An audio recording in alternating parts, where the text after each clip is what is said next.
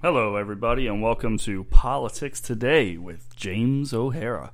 I wanted to get into a couple things today that have been going on in the world of politics. If you've been paying attention to some things with this coronavirus, there's been a lot of news as of yesterday and what's been going on at the president's press conference yesterday. He said some things that have gotten some people all worked up, so let's talk about them real quick. I'll play you a clip from his press conference, and then we'll get into what it means.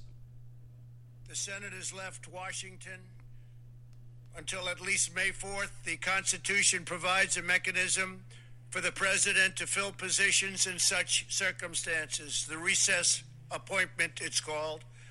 The Senate's practice of gaveling into so-called pro forma sessions where no one is even there has prevented me from using the constitutional authority that we're given under the recess provisions.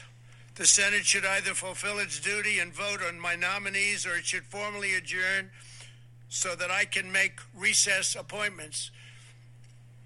We have a tremendous number of people that have to come into government, and now more so than ever before because of the virus and the problem. We have to do it, and we have to do whatever we have to do. They've made it very, very difficult to run government. I don't think any administration has done anywhere near what we've done in 3.5 years. But every block, every week, they put up roadblocks.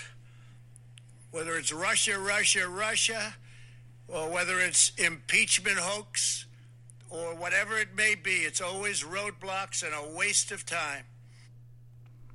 So, that was the president right there in his press conference yesterday. And he was bringing up a provision in the U.S. Constitution, which he's claiming he's going to use, which allows the president to adjourn Congress if Congress cannot agree to adjourn. Now, this is obviously causing a lot of concern for a lot of people, because a lot of people are saying it's a power grab, that the president's going to do something that's unconstitutional, and so on and so forth. Now, before I get into the actual whether it's constitutional or not, let me get into a little background here of where this comes from. Because for a lot of people who don't know what is going on, they have this thing that's happening in Congress, which is called a pro forma session. Now, a pro forma session is basically when they are meeting, but they really aren't actually doing anything. Basically, they have the floors open for people to do congressional work, but Congress has not actually adjourned. They're actually there. And so it allows them to stay convened, even though there's really no work being done by Congress at the moment. This is to prevent a president from doing something known as a recess appointment, as the president alluded to in his statement yesterday. A recess appointment is when the president is able to appoint somebody without approval by the U.S. Senate. If the Senate is not there to confirm an appointment of the president, an appointee, then the president can get that person confirmed without Senate approval. This is something that's been done by presidents forever, since the beginning of the nation. They've done things like recess appointments. Now, why is the president so upset about this? Well, the president's upset because the president has a lot of people that he has put forward to the U.S. Senate who have not been confirmed, mainly because Democrats who have a minority in the Senate, but they have enough senators they can block the president's appointments. They basically have used their power of obstruction to block any of the president's confirmations from happening. So they're basically refusing to bring the people up for votes and confirm them. And so it's been a very delicate dance between Mitch McConnell, the Senate Majority Leader, and the Senate Minority Leader over getting these people appointed. So they have not been able to get nearly as many people appointed as other administrations have gotten so far within 3 years of their the presidency, the administration being around. So this is something the president's been concerned about. He's been very vocal about, upset that he hasn't been able to get these people confirmed, and it's been an issue that the president has brought up over and over and over again. Now it's becoming a bigger issue because, of course, we're in the crisis. We're in a major crisis in this country when it comes to this global pandemic and the coronavirus. So the president's looking to try to get people confirmed who can then take on these positions that are needed. And in his defense, or his argument, I should say, they would do things that were going to solve these problems and stuff like that. So people are concerned because now the president's saying he has the power to adjourn Congress. Not just call it to session, which the president does have the power to, but to adjourn it because they can't agree on a time when they're going to adjourn. Now, there is a constitutional question on that. The U.S. Constitution does allow for the president to convene Congress in times of emergencies and to adjourn Congress if they cannot agree. It's Article 2, Section 3 of the U.S. Constitution. So he does have a legal constitutional basis for what he's saying. This is not a power grab. It is something that's in the Constitution, but it will be argued whether adjourning Congress does mean the president can just not have Congress there and make them go home if he wants, so he can do recess appointments. That would obviously be fought by the Congress. They would sue, and the Supreme Court would have to make a decision on whether that could actually happen. All right, we do have checks and balances in this country, forcing Congress to adjourn so you can make recess appointments, something that no president has ever done. It's never been done in our entire history. It would be something drastic for sure. Now, I understand the reasoning the president has for this, but I do also understand the constitutional implications of doing something like this. Now, I would argue something different. I understand where the president's coming from. I understand he's very upset. We're in a global pandemic, and you have Congress that is not adjourning. They're staying in pro forma session, which is basically fake Congress for the time being. Now, I would take this a different approach than the president would. I would argue that the president needs to force Congress to convene, which is well within his emergency powers under his emergency declaration. Not a pro forma session, but force Congress to actually come to Washington, D.C. and work. Now, this goes out to all you Americans, my fellow Americans out there. We are suffering as a country. You have millions upon millions of people who are out of work, who are applying for unemployment, who are desperately in need of help. It is a desperate situation for a huge amount of Americans. They are sitting back, not working, waiting for checks from the government, these $1,200 checks that are coming out, and sometimes more. But they're sitting back waiting. And it was just announced today. There's an article that came out that says the Paycheck Protection Plan, which is this fund with all this money in it, of course, that's supposed to help all these people, it is out of money. There's nothing left. It was given a certain number of billions of dollars. I think it was $349 billion is what it had in it, to give out to small businesses, and all that money has been given out. There's nothing left. There are still thousands of small businesses trying to apply for economic assistance right now, and they can't get it. There are still millions of Americans who are suffering and haven't gotten any kind of stimulus check from the U.S. government. These are all serious, serious issues. And Congress, whose job it is to appropriate funds, is not there. They're at home. They're not in session. They're in pro forma session, meaning no one's actually there working. All of these Congress people, these representatives and senators, have gone home to their districts. Now, I understand the situation. There is a situation right now where there's this coronavirus. Travel makes things dangerous. You have lots of politicians who don't want to come back to Washington, D.C. because there is a obvious threat there that they could get the coronavirus and it could be dangerous for them. But we are asking millions of Americans who are deemed essential workers to go to work every day.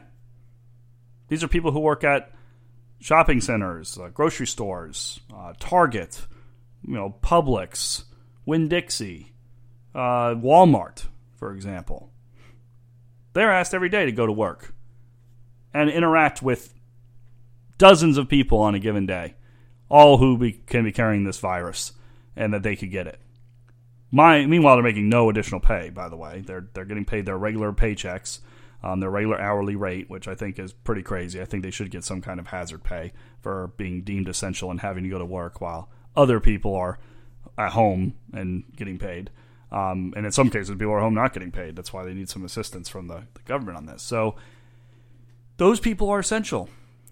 We, the Americans, we have essential people out there that are forced to go to work every day. In many cases, without face masks, without these things that are said to help them protect themselves, they don't have that ability. But Congress has the ability to go home because it's too dangerous for them to go to work. Well, I would argue that the most essential person at this moment is the members of Congress, our elected officials. They need to be working. They are essential. What they do impacts everyone in the United States. This fund should never have ran out of money. That is insanity. I know that this is unprecedented, and we know there's never been a situation like this where we have to shell out this much money, and I'm sure they weren't prepared for how much money they're going to have to shell out, and they don't know that it was going to go that fast. But someone needs to wake up and get back to town and go ahead and make sure we get more money. And believe me, coming from me, I'm a very conservative person. I do not believe in big government. I do not believe in heavy government spending. But I do believe when the government shuts down the economy and the government intentionally forces us into a recession, it's the government's responsibility to then pull us back out of it. And if the government tells you can't go to work, then guess what? It's the government's responsibility to pay you now that you're not able to go to work. So this idea that the Congress is not essential and doesn't have to go to work in Washington, D.C. because it's dangerous for them. Get out of here. They're just people. And they're very important. They have to pass laws. They have to appropriate funding. So the president does have a point when he says these pro forma sessions are nonsense. They are nonsense, 100% nonsense. Now, I do not agree that the president necessarily should adjourn Congress so he can make all these appointments on his own. I argue the opposite. I think he needs to force them to come to Washington, D.C. and work. Because it's one thing to make recess appointments and put people in a position where they can run these programs and do the emergency work that needs to be done. I do understand that perspective. It does need to happen. However, it's even more important that we get Congress people there to pass more legislation and immediately get funding out. This idea that they're not going to be back till May 4th. May 4th? We can't afford to sit back and wait till May 4th. You know, when the government issued this $1,200 check, and in some cases more, the $1,200 check was when the government was shut down, or businesses, the economy was shut down, for 2 weeks. For the end of March, beginning of April. It was never intended to last us months and months and months. Now you have some experts saying the government's going to be shut down until the end of May or June or July. There's no way $1,200 is going to get Americans through that hard time. It's not going to happen. It's impossible. People can't afford to pay their rents. The damage of having the economy shut down the way it is extremely serious at this point, and the government needs to do more than just sit back and issue $1,200 checks to people one time. There's more work that's going to have to be done by our Congress to appropriate more funds. And when you read articles that are coming out now that there are Democrat politicians, Nancy Pelosi and the Democrat leadership, who are now holding up discussions about the fourth phase of funding for this because of pet projects and things they want to add in.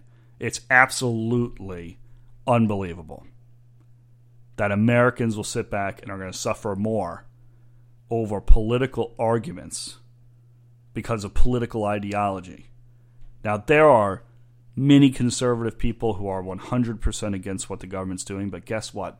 They're biting their lip and they're sitting back and they're saying, hey, there are some things that need to be done.